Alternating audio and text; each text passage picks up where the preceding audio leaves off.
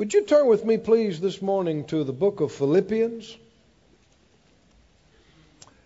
Philippians, the first chapter. And if you didn't bring a Bible with you today, lift your hand. We have extra Bibles. We'd be glad to let you use one. Scriptures just register on you better when you're looking at them in a Bible for yourself. Let your eyes rest on them. Let the Word get in you.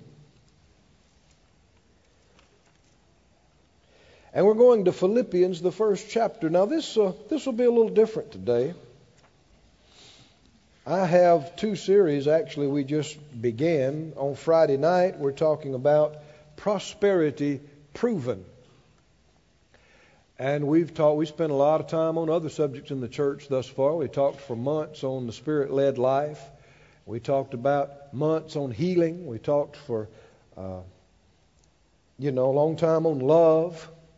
But we're beginning Friday nights on prosperity proven, and we began a couple of Sundays ago on prayer principles. And the Lord has dealt with us that this is the next step in our development spiritually to focus on prayer and naturally to focus on prosperity. How many believe it takes the power of God and anointing of God, and it takes money to get the job done? So we're going to be focusing on feeding our faith on those. And how many believe we'll grow in those areas? We'll come up to a higher place. The Lord wouldn't lead us that way, except that was His intent, that we come up.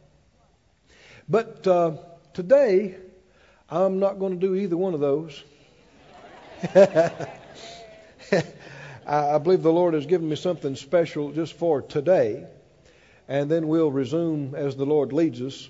And so just stay hooked and stay focused. And let's pray right now. I'll lead you in a prayer. And let's believe God for exactly what we ought to have this morning.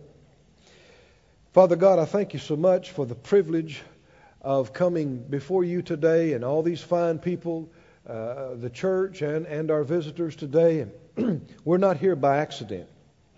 We're here by divine appointment. And you are here in our midst. And the Holy Spirit is our teacher. And we're asking you for utterance, full and complete and precise. Just fresh manna for today, right now. Just what you'd say and do. Lord, let us be your mouthpiece. Speak through us. Give everybody ears to hear and eyes that see and a heart to receive. Let there come divine grace deposits, truth impartations, a supply of the Spirit, that we're all lifted and equipped and enabled and anointed. We'll go out, Lord, and not be forgetful hearers, but we'll be doers of what you show and say. And we know as we do, you're faithful to watch over your word and perform it in our lives, so we will be blessed and a blessing. In Jesus' name, amen. Everybody said out loud, I'm a doer. I'm a doer. I'm a doer of the Word of God. You do understand those are the only people who get results in their life. It's not the meeting goers. It's not the tape players. As great as that is. I know I was in a... Well, no, I'm trying to mix up two things right now. I was in a time of prayer one time. I've prayed since then. But I was praying, and the Lord spoke to my heart. He said, there is a misconception in your circles. Now, I knew what he's talking about, word of faith, charismatic, He said, there's a misconception in your circles. I thought, Lord, what is it? What misconception? And I don't mean to hear it in an audible voice, but distinctly inside me. He spoke to my heart. He said, this idea that if you'll, quote, get in the Word enough, it'll solve all your problems. It'll straighten your life out. I thought, well, yeah, we pretty much hold that. He said, that's a misconception. I thought, I did need to know about this. Because we did, all the time. Get in the Word, read the Word, get in good meetings, read good books, play your tapes, get in the Word enough, It'll straighten you out. It'll fix your life. He said, wrong. It's only the doers of the word who get results. And that will explain why you got people who've been going to meetings for 20 years and still got areas of their life just as messed up as 20 years ago. Haven't advanced, haven't developed in certain parts of their life any further than they were 10, 15 years ago. And they got everybody and their brother's book and tape series on it. And they got closets full of notes that they took at meetings. But that's not the end of it. You know, one of the prophets said, he said, the people come as your people. He said, but they listen like listening to one who has a beautiful voice, who can sing. Or one who plays well on an instrument. Because they come and they hear your words, but they will not do them. So they come, we live in an entertainment society. You come and you watch and you listen and you leave and you go, great. And people take that over into the church and they come and they listen and they go, whoo, and they leave and do nothing. And they come and they play tapes and they go, whoo, that's a good tape. Give me another one. Yeah, let's listen to some more. Whoo, that's good. Let's hear some more. With no thought of actually putting into practice anything they heard. Let's just hear some more. Let's hear some more. Whoo, it's good. Let's go to the meeting. Let's hear some more. No. Every time you begin to hear the word of the Lord, you should be thinking, all right, now how's this going to change my life? What am I going to stop doing? What am I going to start doing? What am I going to adjust? What am I going to change? Because if there are no changes after you heard the word, if there's nothing acted upon, then there will be no results in your life. You are a hearer only. But I'm not talking to hearers only this morning. Am I? I'm talking to doers. Tell me again. I'm a doer. I'm a doer. I'm a doer of the Word of God. What does that mean? Bible says pray. I pray. I don't just talk about praying. I pray. Bible teaches giving, tithing. So I don't just talk about it. I do it. Being a witness, I am. Right? Doers. Doers are the one that get the results, that get their life changed. Now in Philippians, the first chapter, let's begin to see what we can do today, what we can act upon. Guys, I hear some reverberation down here. Philippians, chapter 1, and verse 1. Philippians 1:1. Paul and Timotheus, the servants of Jesus Christ, to all the saints in Christ Jesus, which are at Philippi, with the bishops and the deacons, grace be to you and peace from God our Father and from the Lord Jesus Christ. I thank my God upon every remembrance of you, always in every prayer of mine for you all, making request with joy for your fellowship in the gospel from the first day until now, being confident of this very thing, that he which has begun a good work in you will perform it until the day of Jesus Christ. Even as it is meet for me to think this of you all, because I have you in my heart, inasmuch as both in my bonds and in the defense and confirmation of the gospel, you all are partakers of my grace. Now, well, I won't tell it to you. I'll just read it to you. Go to the 4th chapter of this same letter. Let's put the first part of what he said with the last part of what he said. He's writing. We look at this as the book of Philippians, but you got to remember there was a church, like Faith Life Church. There was a church at Philippi, and he's writing this letter to them, and they were, of all the churches mentioned, apparently his strongest and best partners. This church at Philippi. And he starts out talking to them about this, about fellowship in the gospel. Did you hear that? And about being partakers of His grace. Now, in the 4th chapter of Philippians, in verse 10, well, let me read verse 9. This is Philippians 4:9. Those things which you have both learned and received. See, just because you learn something doesn't mean you have to receive it. And heard and seen in me. What? I mean, all that learning, all that receiving, all that hearing and seeing amounts to nothing unless you do it. Do it. And the God of peace shall be with you. When you're a doer, you have peace. He said, but I rejoiced in the Lord greatly, that now at the last your care of me, your concern for me, has flourished, or the margin says revived. Again, wherein you were also careful, but you lacked opportunity. Not that I speak in respect of want, for I've learned in whatsoever state I am to be content. You know, we must never get our eyes on people that we think ought to be doing something for us and become discontent.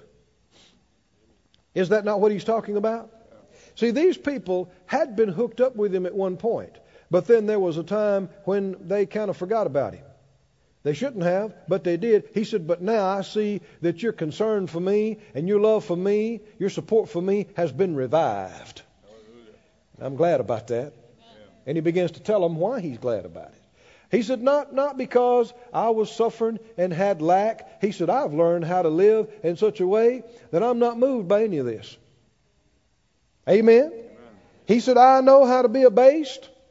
I know how to abound. Everywhere and in all things I'm instructed both to be full and to be hungry, both to abound and to suffer need. And what was his conclusion? I can do all things through Christ who strengthens me. Let me go over this again now. Never let yourself get your eyes on other people and get your mind on other people, what you think they ought to be doing for you. And get disgruntled and get discontent. Well, they ought to be doing this, or they ought to be helping me, or they ought to be supporting me, or they ought to be doing this. Well, now you got your eyes off of the Lord, and you got your eyes on them. And people get so mixed up, they get to thinking that somebody is standing in my way. Somebody's standing in my way. I can't obey God because of so-and-so is in my way. Oh, no.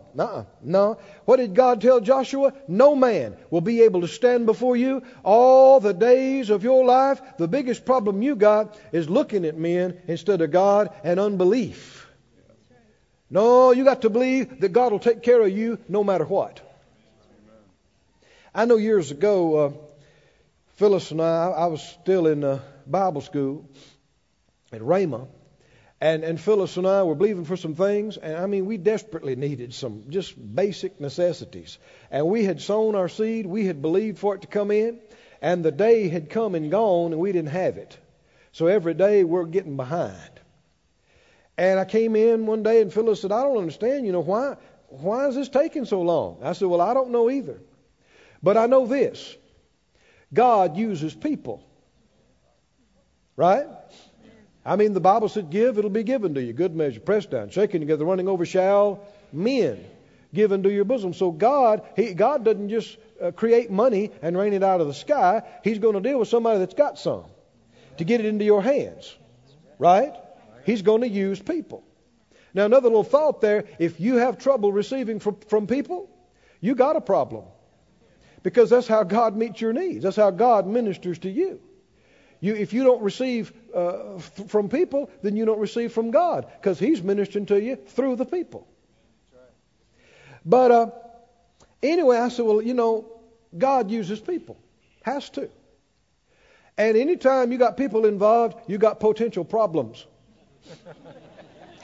Because people, you know how people are, right? Because when you're talking about people, who are you talking about? Who is people? We is people. Right? So you're talking about yourself. I've heard old conversations about, people. Well, you is one. We are people. But I said, God uses people. And anytime you're dealing with people, people don't have to obey. People can procrastinate. God can be dealing with them and they can put it off and put it off and put it off or never obey.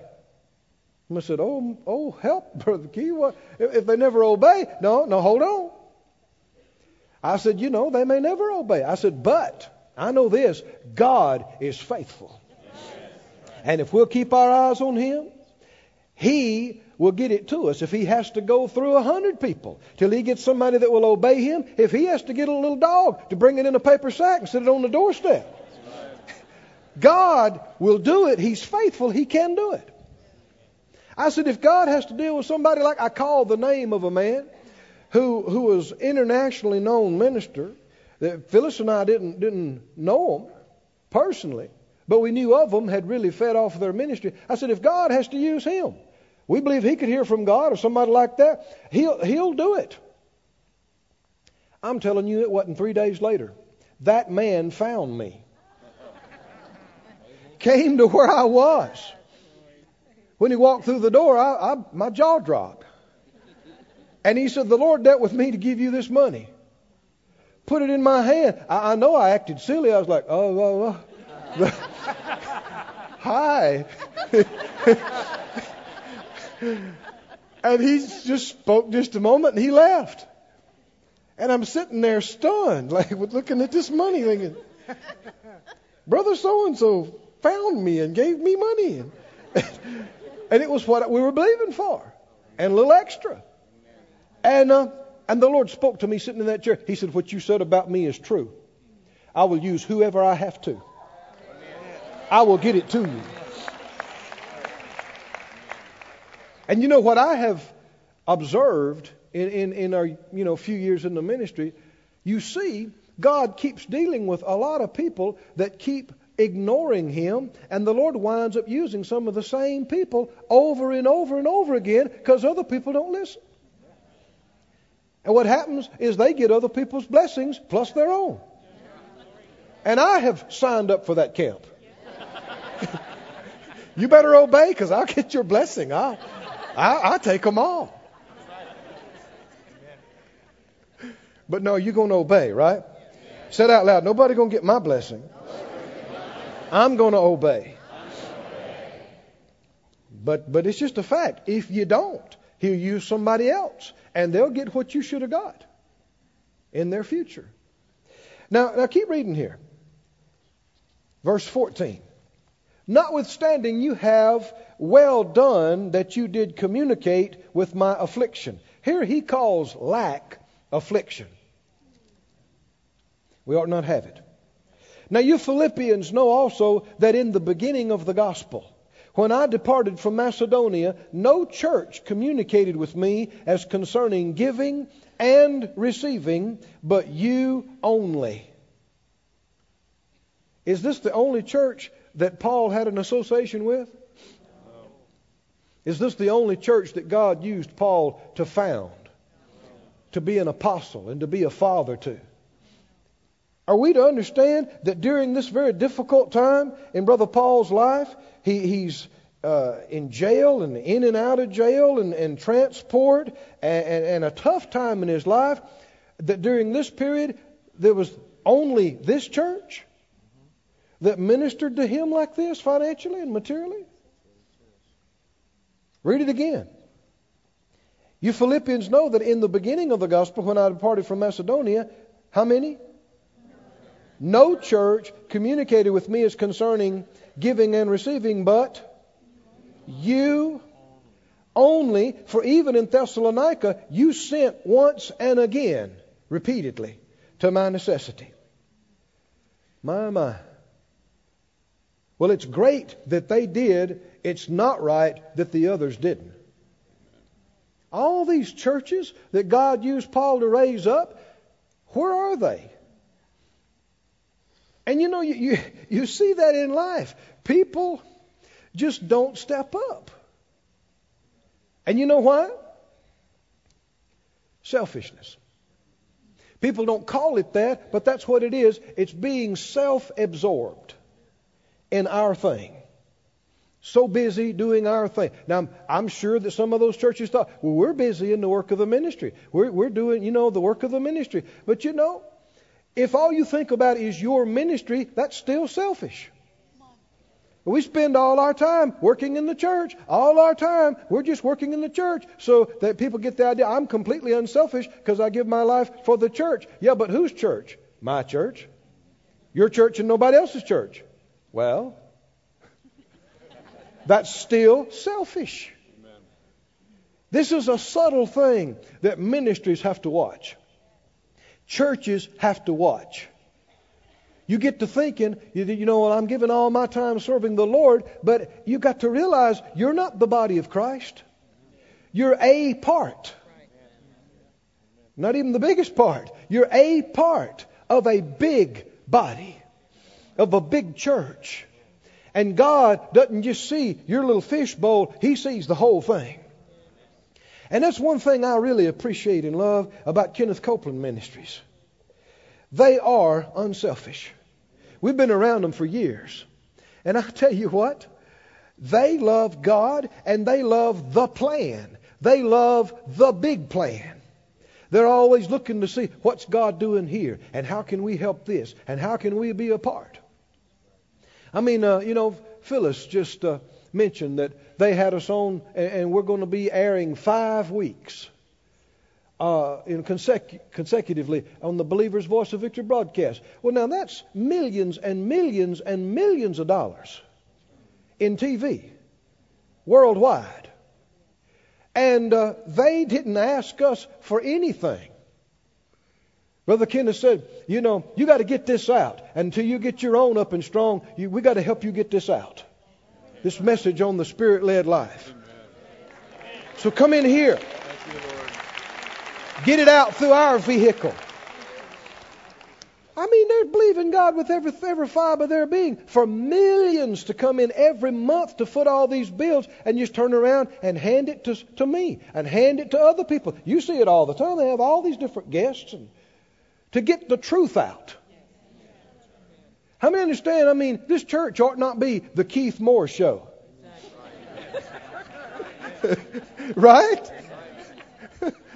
It ought to be me and you and Phyllis and all of us show up before the Lord. What does He want to do? What does He want to say? Right? And it ought not just be the Faith Life Church show. What's God doing? What can we be a part of? And the Copelands know that, and they have operated in that. And I thank God for that. Everybody say unselfish. That's why people are obedient, is because of love. Faith works by love. Right? And you get to, love causes you to look up beyond yourself and see what's going on beside your little stuff. And begin to realize, Lord, what can you use me to do? How can I be a part of the bigger picture here? And then love is open to being led to divert some of its resources that it thought it would spend on itself outside of itself. And faith works by that love. Faith says, sure, I can sow that. Sure, we can underwrite the victory campaign. God will give us a lot more than that. Oh, yeah. Fear says, we better keep this because, we got our projects too. We got things going on. And we're only 2 years old. They couldn't expect us to do much. That's how you stay small. That's how you stay broke. Yeah, but we got ours. Now, you understand, I'm not just talking about Faith Life Church now. I'm talking about your church. Talking about your group. Talking about your ministry. Right? You got to think beyond yourself. You got to look beyond yourself. You got to let God give you His view. He sees the whole thing. He loves all the churches, all the ministries, right? He's interested in all of them. We can't hook up with everything, but there are a lot of things that God can use us to hook up with. Where's that phrase that, guys, that I mentioned to you earlier? The Lord spoke to us this phrase. Put it up on the screen when you find it. About that, one thing, He told us that He was growing us up quickly at this church. I believe that. But then he told us this. He said, I'm laying a foundation to reach many in this church. I'm building a base to send and support many. Hallelujah. I believe this, don't you? Yes, sir. Outside of ourselves. Yeah. Everybody say outside. Outside. Now this church here, in this difficult time in Brother Paul's life, the Apostle Paul's life, they were the only one that supported him financially and materially. That's just almost hard to believe. Because how many we got letters to the Ephesians, letters to the Colossians, letters to the Romans, letters to the Corinthians. Where are they? Where are they? You see what I'm talking about? I know back years ago, Phyllis and I were getting a day or two of vacation. And a minister friend of mine called me from the other side of the country. And he said, Brother Keith, he said, believe with me, stand with me. I required a certain amount of money, scores of thousands, a week ago. And it's not here. And I'm doing everything I know to stand, but stand with me, please. I said, sure. We got off the phone. And first I checked my heart. I said, Lord, should I do something with this or part of this or something? And the Lord dealt with me. No, he said, I'm already dealing with some people. I have been dealing with some people to take care of this. Just stand with him like he asked you to. And I knew that he wasn't asking me for money. He really just wanted somebody to agree and stand in faith with him. So I did. But it wasn't but a day or two after that. I got up. I'm thinking about, we're on the lake. I'm thinking about playing. And the Lord spoke to my heart. He said, brought this brother to my mind and brought that amount. He said, wire that money to him this morning. I thought, huh? I thought you said that you're dealing with somebody else. He said, I am. And I have been. But they're not listening to me. And he's got to have this now. He can't wait any longer. I'm obligated to him. He's believing me. He said, would you take care of it for me? Oh, boy. I said, yes, sir. Picked up the phone. I called the office. Basically cleaned out our account. But they wired it to him. He was happy. Here come the money, brother. And I tell you what, though. All that day, the rest of my time up there trying to vacation, I was ecstatic inside. I just felt so good because I felt like I was one of God's go-to guys. You know what I mean by that? That I had passed a few tests, and when the pressure was on, when it was down to the wire, and people weren't doing what they should be doing, God could tap me on the shoulder. I know I'm not the only one, but He could tap me on the shoulder. You take care of that. Yes, sir. Of course, I got somebody's blessing. Big time. I'll take them too. But how many of you want to be one of God's go-to guys or go-to gal? One of God's go-to people. God's go-to church. When the pressure is on, some people are not obeying that they should. You're available. Everything you have is available to Him. All your resources, all your ability. Amen. I tell you what, you be that, God will bless you. He will begin to add. He'll give you amazing deals. Some of the deals that God has done for us just in the last 5 years. I tell people, they just look at me and shake their head. They're like, huh? You did what? And then you got what? I was telling one of my minister friends, we're having lunch. He had heard some things that God had done for us here in Branson. And he said, now I heard that y'all did this and this. I said, yes, sir. That's what God did. He said, We were eating a few minutes later. He looked at me and he laid his fork down. He said, Brother Keith. I said, yeah. He said, that's got to be God. I said, yeah, it does got to be God. It is God. It is God. But how many know you reap what you sow, and your commitment to Him is the legal right of how far He can go with you. Did you get that? How far you will go for Him determines the legal right of how far He can go for you. Man, when you just pull the wraps off and you just step out, like Dr. Yeoman said, over the aching void with nothing underneath your feet but the Word of God, then God will step out over the earth and reach through the impossible and do the seeming impossible for you. How far will you reach out for Him? It affects how far He can reach for you and do for you. These guys stepped up to the bat. They were Paul's partners. Back up to the first chapter again. He said, chapter 1, verse 5, he said, for your fellowship. Everybody say fellowship. Fellowship in the gospel. Had they sown to Him? Were they partners of His? They were involved in the fellowship in the gospel. And in verse 7, he said, I have you in my heart. Not just on the partner list, but in his heart. They had a place. And he said, the last phrase, you all are what?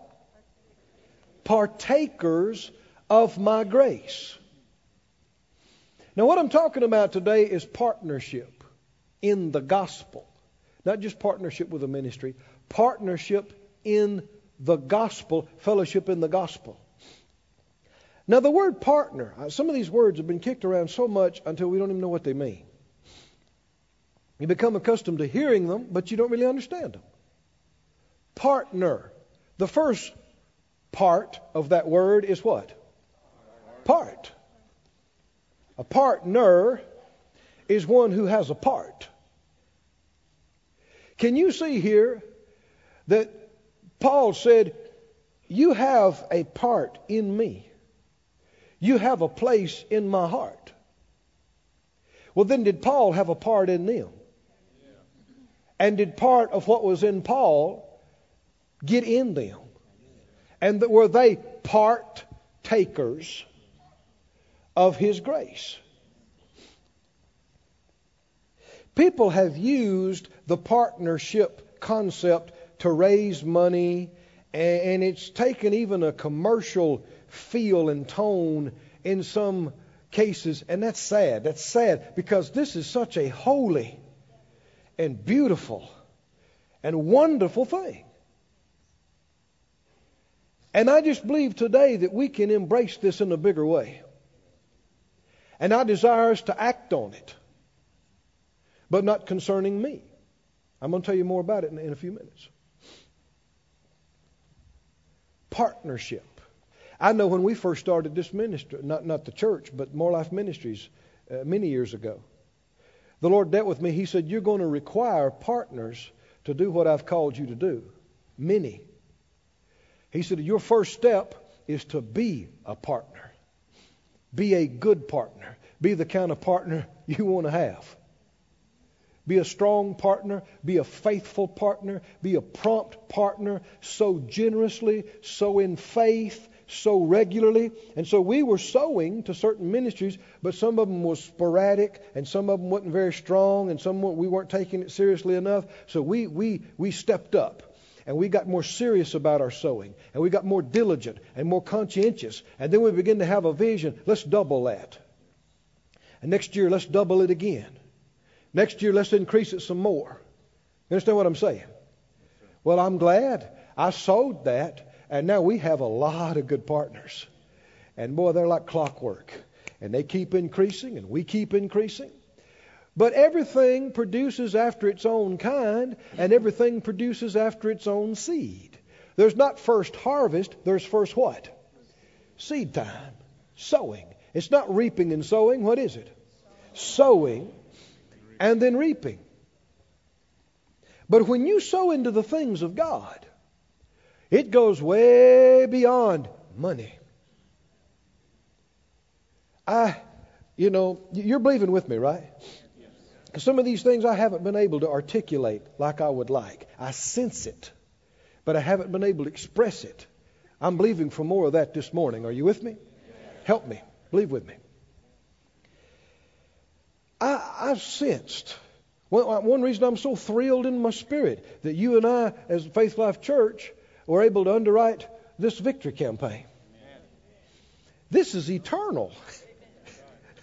I said, this is not about paying for some gas in a truck or some setup bills or hotel bills or fuel in an airplane. I mean, that'll be forgotten quickly. But the anointing that came out in the services, that's eternal. The revelation that came forth, truth that set people's life on a different course. They'll help them to make decisions that set them on a different course. They'll have a different life than they would have had because they were in this meeting that was financed by us. And then every person that came and got saved, every person that's going to be in heaven instead of hell, every person that got back to God, and all the people in their family that'll be affected by their different life. That's eternal. Will never fade. I sense in my spirit, so much of the body of Christ doesn't understand this. They have no clue of this. If they did, they'd be liquidating stuff. They'd be selling stuff so that they could put money into the gospel. To realize what kind of impact it has on the kingdom and what kind of change is going to affect us in our future. The Bible said about the Lord coming back, He said, "Behold, I come quickly." What else did He say? "My reward is with me." He's bringing something for us. My reward. Heaven is not communist.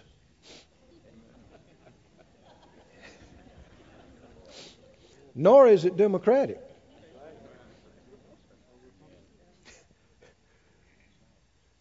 And when I say it's not communist, people have this idea, well, everybody's going to be on an equal plane and everything will be the same. And oh no.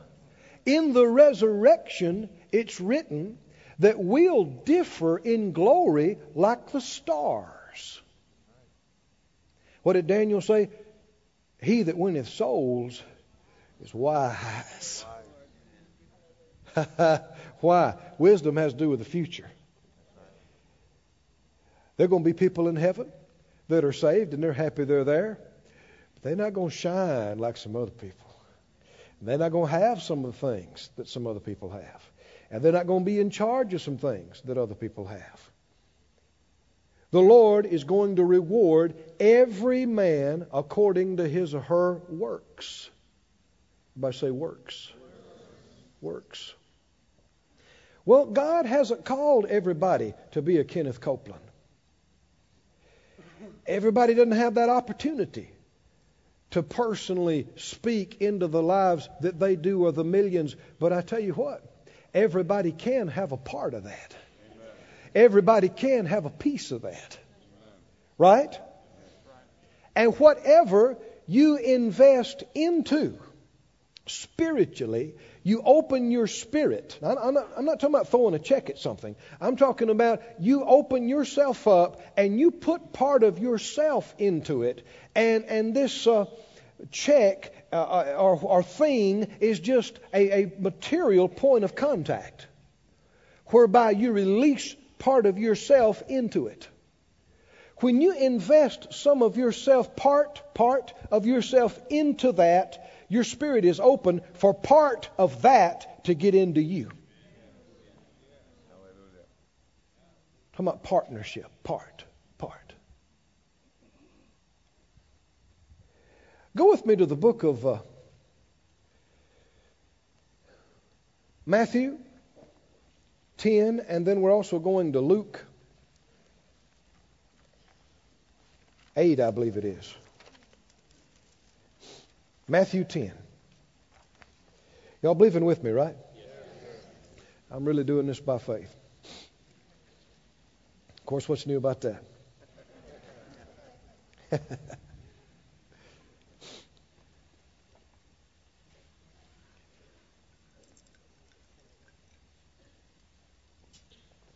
Matthew 10.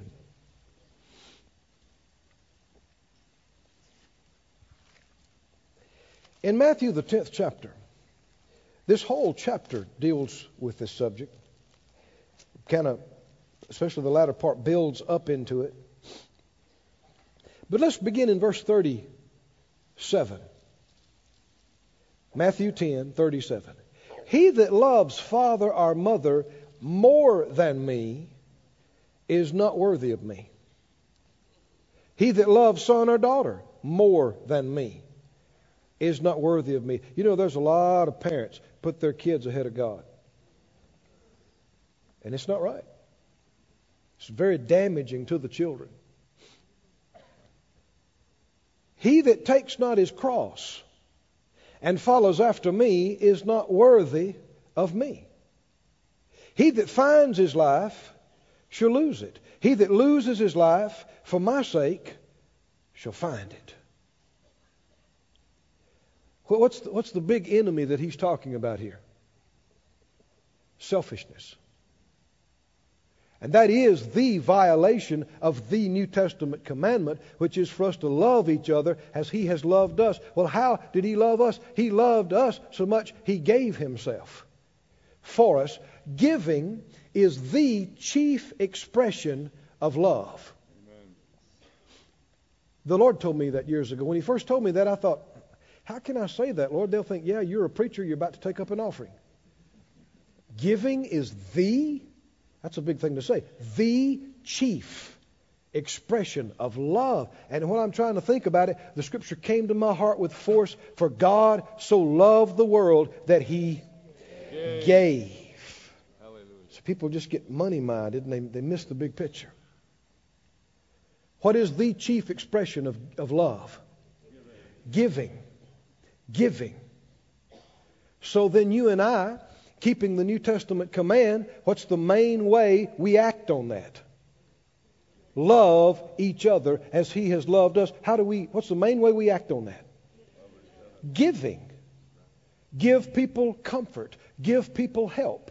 Give people money. Give people friendship. Give. Right? Be safe to say that there is no love in action without giving. Can you see why the devil has fought the giving message so hard? He wants to keep us out of love, keep us out of faith, keep us out of obeying the command. He wants to keep us out of the big things of God. When he attacks giving, he's attacking all of that. Say it out loud, my Father is the greatest giver of all. I'm his child. I'm a giver. Like my Father. He's always giving good things. I'm always giving good things. See, we're givers by nature. And I can look back and see in Phyllis's my life, we were so broke. We hurt so long financially. We struggled and struggled and struggled. But I know one of the big breakthroughs that came in our life when we began to come up and come up. We began to enjoy giving. We began to live to give. We began thinking more about that than what we wanted. We began thinking more about using our faith to give than to get something for ourselves. And just enjoy it. I'm telling you, it's the most fun you ever had in your life. To be able to walk in and say, brother, I know this is personal, but do you owe some money on that? Is there a problem on that? Are you behind? Yeah, Brother Keith, I'm sorry. Well, rejoice. God sent me to pay it off. Write a check because there's money in the bank. And pay it off. And see that weight come off their shoulders. Oh, that's so much fun. Well, you ain't had fun till you do stuff like that. Come and say, hey, get in the car with me. Where are we going? I'll show you. Come on. Go with me. Go into a nice place. Hey, fit that man for a suit. Me? Yeah. Get up there on the stand. They'll measure you. Huh? This costs money. Just be quiet. All right. Here, now, you need this to go with it. You need some of these shoes to go with it. Yeah, you need some of this. You need some of that. And people go out of there, I'm telling you, they're walking different. Back straighter. Check this out. But you can't do that when it's taking all the faith you got to believe in your electric bill. That's why you got to get beyond that. And it doesn't start with money. It starts with a heart that looks out beyond yourself and says, I want to be a part of that. Amen. I want to be a part of that.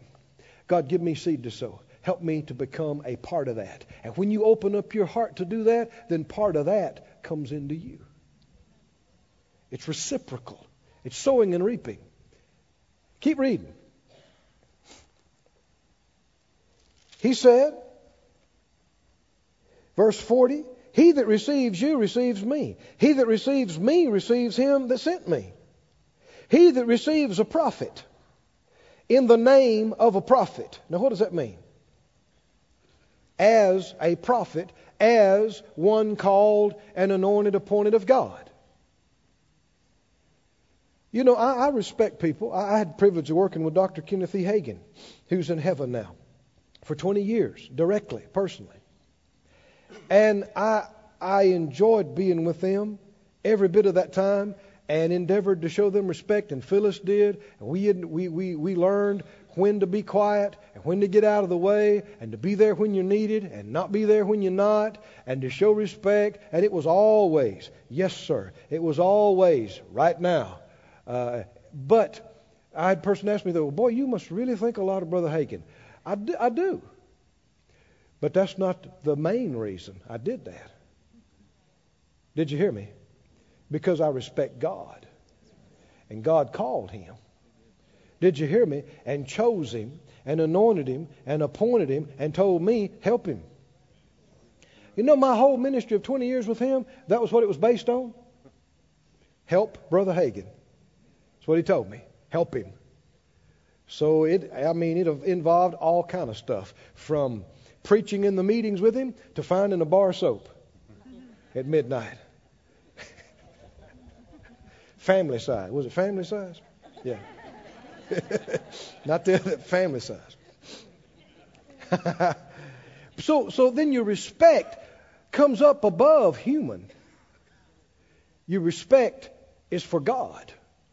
And you treat people that way because of your respect for God. And so you're not just making too much of flesh, you're honoring God. Oh, do you see it? Do you see it? I was thinking about these services. You know, we had good turnout. But I know some of our people weren't here. And I just don't want to see my people miss out on anything. But I know what some people think. Some people are not used to being in meetings all day. Some people are not accustomed to some things going that way. They're used to a 20-minute sermonette, and if it's not entertaining, they leave. Which shows how childish they are.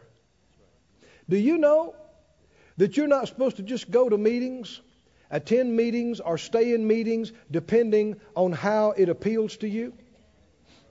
But you're supposed to be led. And if the Lord leads you to go to a meeting, you're supposed to go, even if you think you're not having any fun. You're supposed to go there and listen and pay attention. There's been many meetings where I was there, particularly in the middle of it, thinking, oh, Lord, when will this thing be over, you know? Not this meeting this week, but really, no. But I have been in meetings that weren't like this meeting. And you're thinking, oh, Lord, you know, I'm a busy man. I got stuff to do. And the Lord said, I told you to be here. Yes, sir. It wasn't really appealing to me. I wasn't really enjoying it. But see, we got to get beyond this. Everything's about me. If the Lord leads you to go, then you should go. Whether you think you enjoy it or not is not the whole criteria for you going. And I was there, thinking of one in particular, and I mean, one thing One minister said one thing that changed my life. And if I hadn't been there, I wouldn't have heard that thing. I've been in other meetings where it didn't seem like I got so much out of it. And yet 10 years later, the Lord brought that back up to me, and the thing that I wasn't so enthused over, He showed me, you're wrong. They're right. Now you've grown enough to see it. I thought, man, I didn't see that. I thought they were wrong. But if it hadn't have been in me, the Lord couldn't have brought it back to my remembrance. There's been other meetings that I was at, and it really wasn't for me. It was for me to help them. And I thought, well, Lord, why am I here? He said to write a big check. Lord, it don't seem like I'm getting much out of it. He said, I didn't send you here for you. So we got to grow up, don't we? We must grow up. Be more service-minded. Instead of what am I getting out of it? Well, I didn't like that too much, so I ain't going back. Well, you're a baby. And a whiny baby.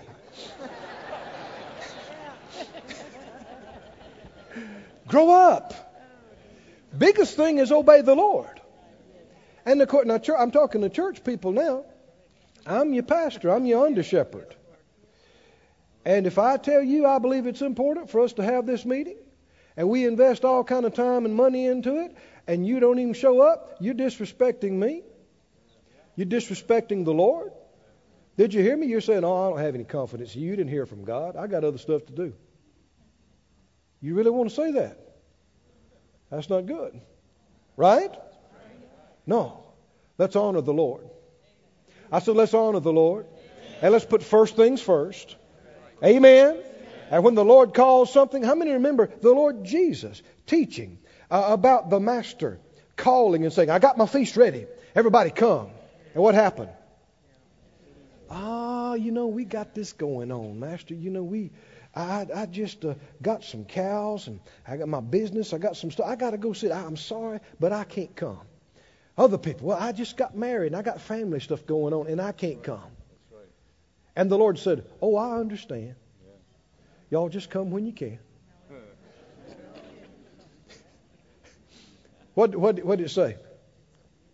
Some people think I've said some stronger things.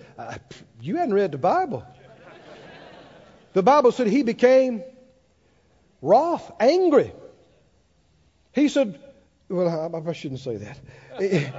It amounts to that, but I'm not going to say it because that's not exactly what He said. But He said, all right, go to other people. Right? I invited them, but they didn't come because they're not worthy. Go ask other people if they want to come. And He went out into the highways and street people. And they said, would you like to come? And they said, well, let me check my calendar. Yep, I can come. They weren't too busy. You know the kind of people that get used of God? The people are not too busy to serve Him and show up. Oh, hallelujah. I'm glad I showed up. Aren't you?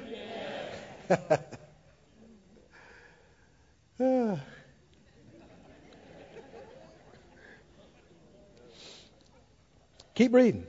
He that receives a prophet, how? As a prophet, as one who is called and anointed and appointed of God. Now back up to the previous verse. What did He say?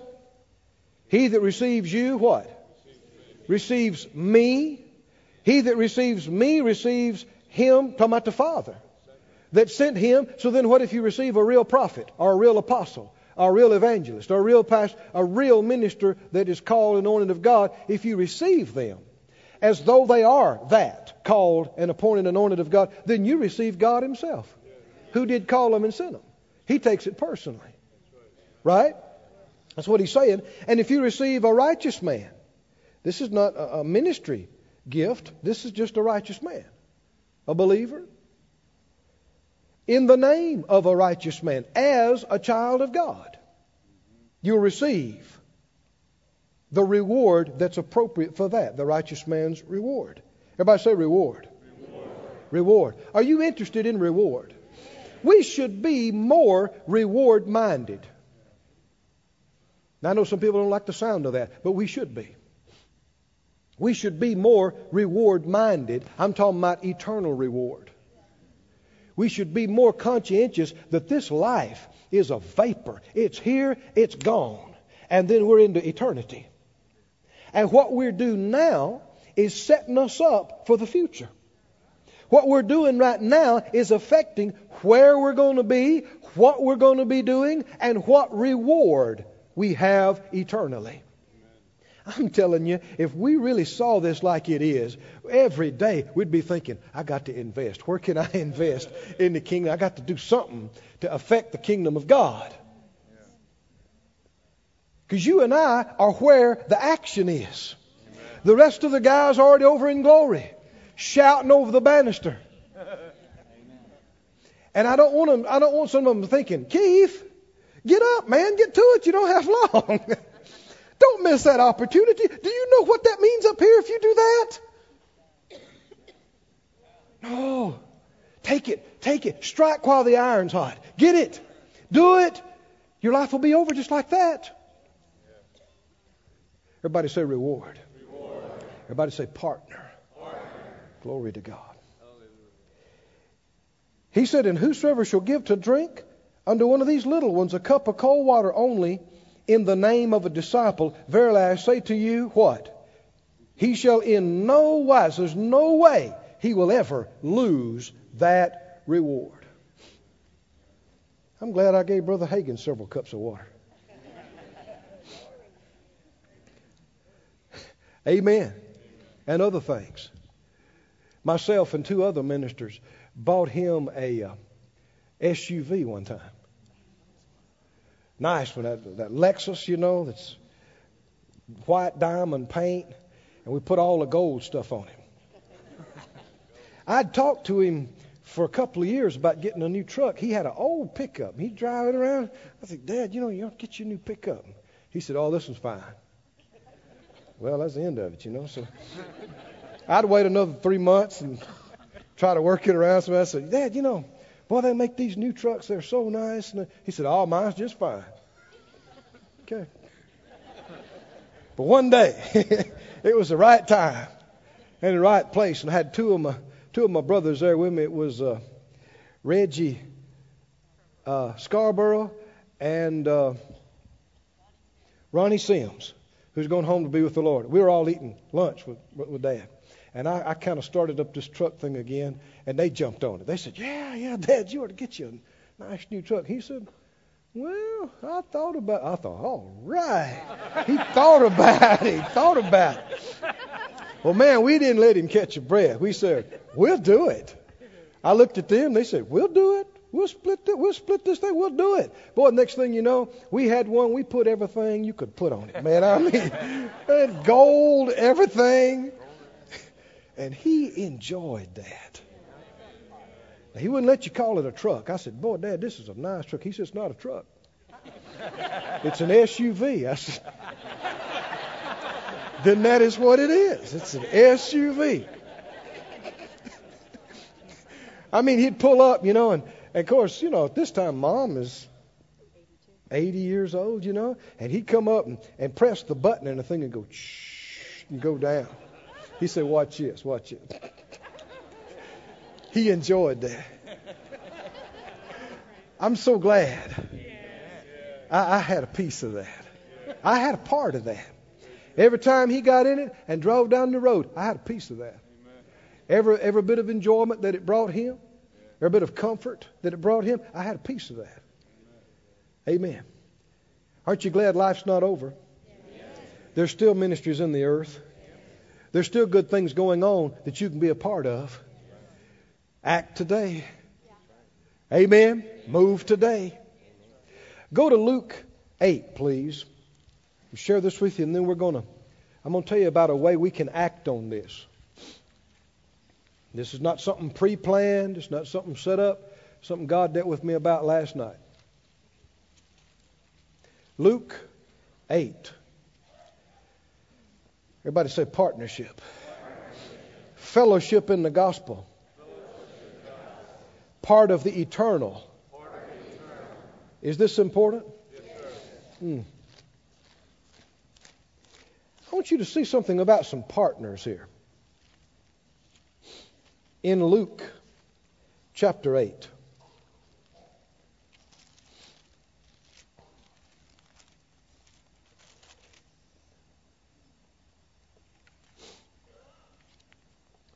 And first verse, Luke 8:1. It came to pass afterward that he, talking about Jesus, went throughout every city and village preaching and showing the glad tidings, the good news of the kingdom of God, and the 12 were with him. He had a traveling ministry, didn't he? Went from place to place. Does that take money to travel? I travel. I assure you, it takes money. Hotel rooms just keep getting more expensive. Fuel keeps getting more expensive. Rental cars, meals. It goes on and on. Well, what if you got a whole team going with you? Everything's multiplied by how many the team is. Did it take money for Jesus to operate? Yes. You know it did. Do you believe he operated in a first-class fashion? Yes. You know he did. In fact, they had enough money, they had to have a treasurer. Right? And you know who the treasurer was, right? Yes. Judas. And Judas was a thief. You know, Jesus had some trouble with some of his help too. So if you've had staff problems, don't just fall off your chair. Jesus had some staff problems too. He had a man stealing from him in his ministry. And you know he was Spirit-led. Yeah. Right? Yeah. He was led to put the man in there. But Judas is a thief. And he's taking money out of the bag, but I guess they got so much, you don't really miss it. What do you mean? If you got $3 in the bag and somebody takes one, you're going to know it. Right? And Judas is dipping into this thing, and I guess they got so much that he just doesn't notice it.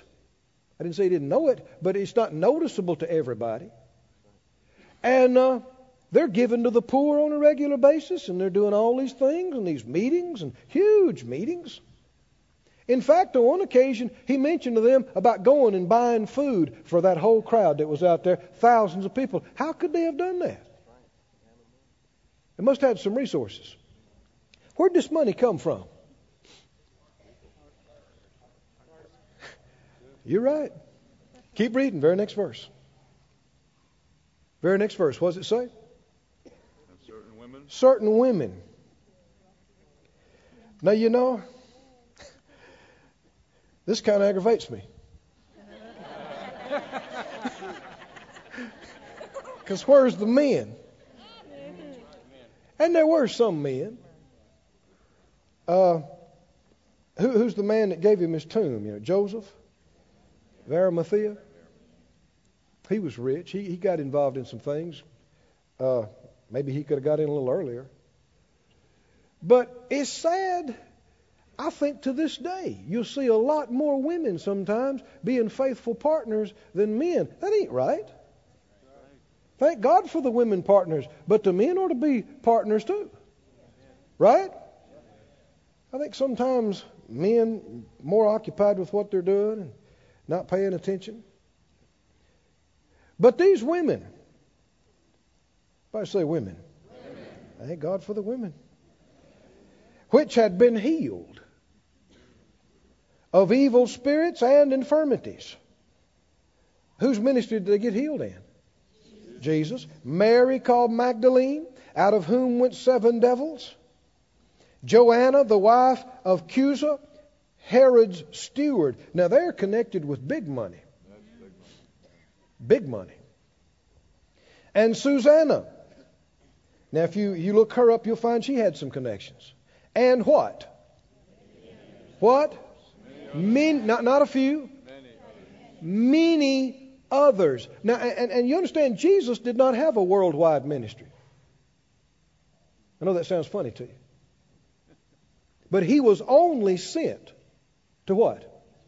lost sheep of the house of Israel. He wasn't trying to reach the known world with his specific physical ministry. And even with that scope, which is small compared to worldwide, he had many.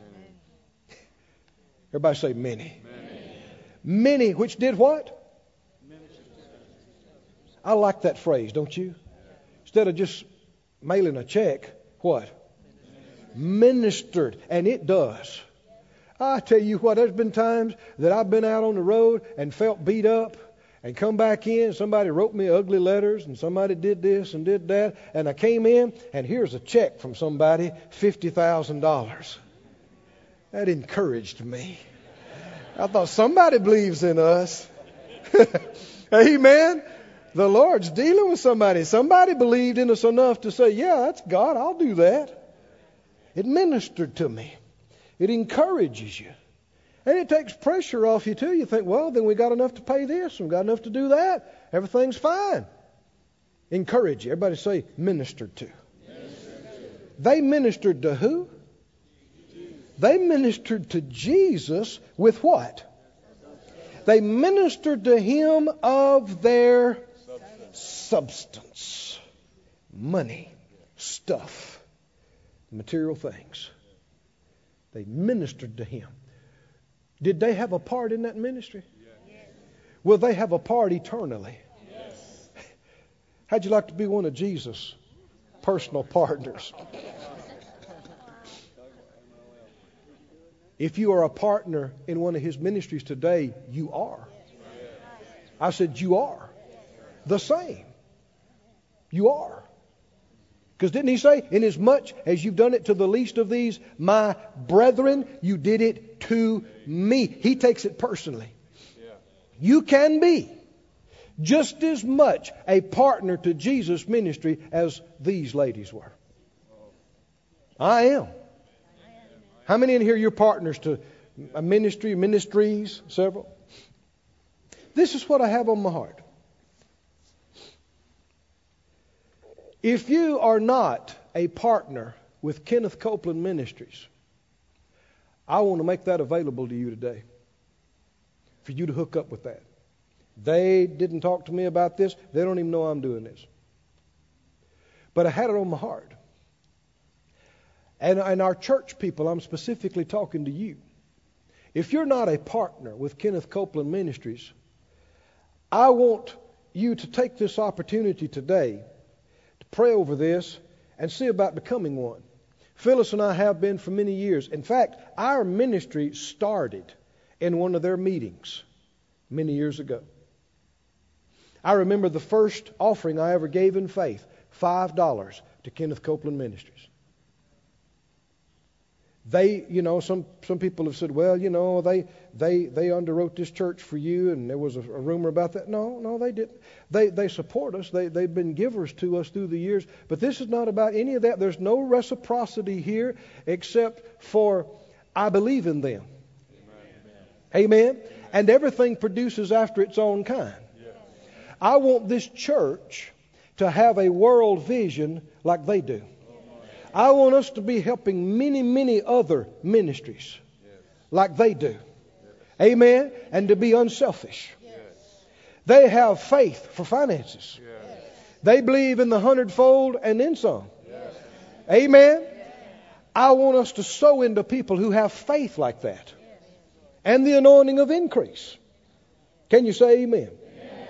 So if you would like to become a partner with Kenneth Copeland Ministries, would you raise your hand? Ushers, take the aisle. Maybe you've sown to them, but you're not a partner. I'm talking about sowing something on a regular basis.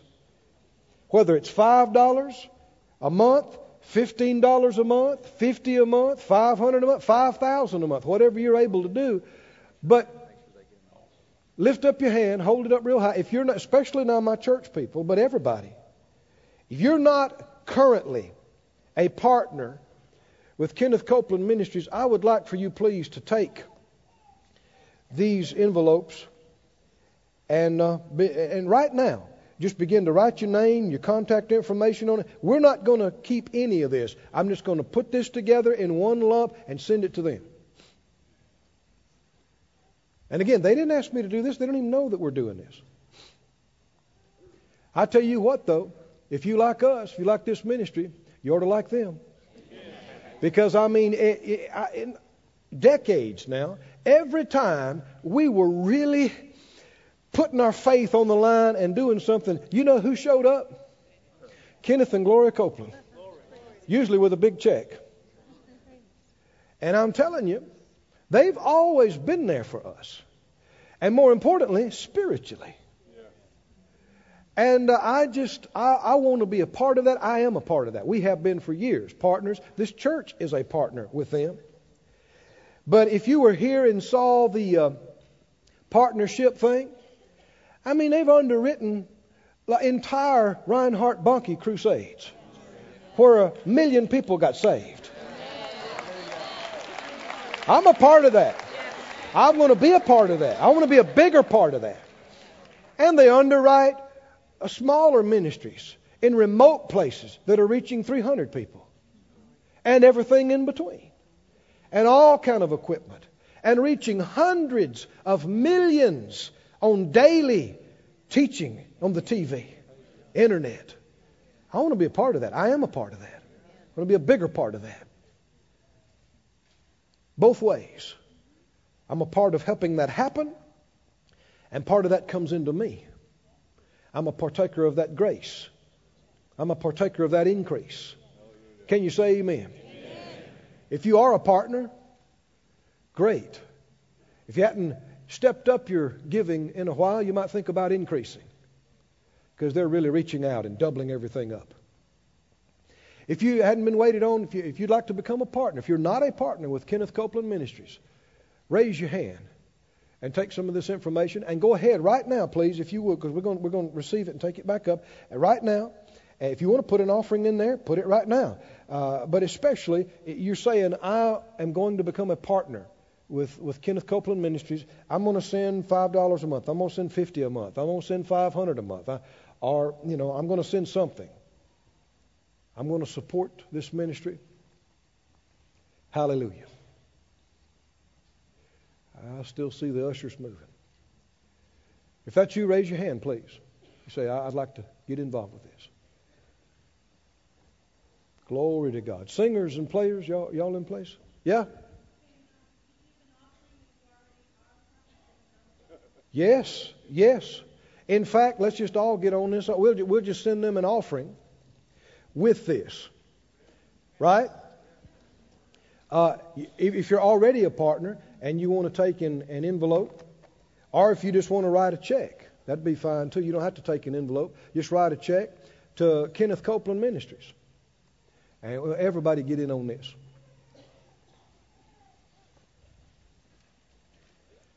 Thank you, Lord. Thank you, Master. I like hanging around people that's got bigger vision than I do. Helps you out. There's been times before I've talked to Brother Kenneth about something, and it was looking big to me. You know, I thought, we got to have X amount, and we got to do this. And he said, oh, yeah, that's not a deal. Yeah, you do that, and then you have your good setup. And I left, and I thought, he wasn't even impressed with that.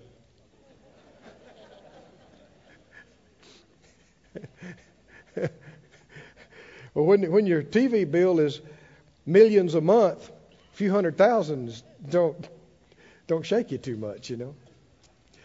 And I like that, because being a part of something that's bigger. Amen. And having the vision and thinking big and reaching out. We got a big God. There's a big plan. Now, you want to sow and get in on this, then make your checks to Kenneth Copeland Ministries. We'll give them all of this, the entirety of it. And you're becoming a partner. You raise your hand and take one of these envelopes and check and say, I'm becoming a partner. Put me on your partner list. Put me on your mail list. Let me know what's going on. I'm becoming a part of this ministry. Thank you, Lord Jesus.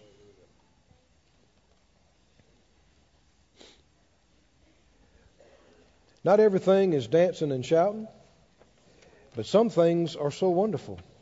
The impact you cannot see. until eternity. It's so great. Oh, glory to God. Just play something softly, Brother Dave. Hallelujah. Phyllis, you got us a check. Come on up here, please. Now, if you're not a partner with Kenneth Copeland Ministries, you're checking your heart. Phyllis said you're missing out if you're not. Well, you're hooking up today. Go ahead and fill that envelope out that we gave you and put on there, I'm becoming a partner. And if you already know, put down how much you're planning on doing a month. And then if you're already a partner, let's just sow another offering into them this morning. I'm sure they'll figure out something to do with it. Hallelujah. Oh, thank you, Lord. Let's just praise and worship God while we're doing this. Let's begin to give Him glory. Oh, Father, we praise you. We bless your holy name. Thank you that we can be a part. Thank you. Thank you. Oh, thank you, thank you. Oh, thank you, thank you, thank you. Everybody ready to give? All right. Hold it up before the Lord. Particularly your partner envelopes, hold them up too. Everybody said out loud, thank you, Lord, for Kenneth Copeland Ministries. What a blessing they are to the body of Christ and to the earth. We receive them in the name of prophet, ministry gifts from you. And we honor them as such. We will be a part of this great thing that you're doing with them. We sow into them, into you, and become a part of what you're doing with them, and let a part of that anointing, that grace, that ability, that increase, that prosperity come into me in Jesus' name. Hallelujah.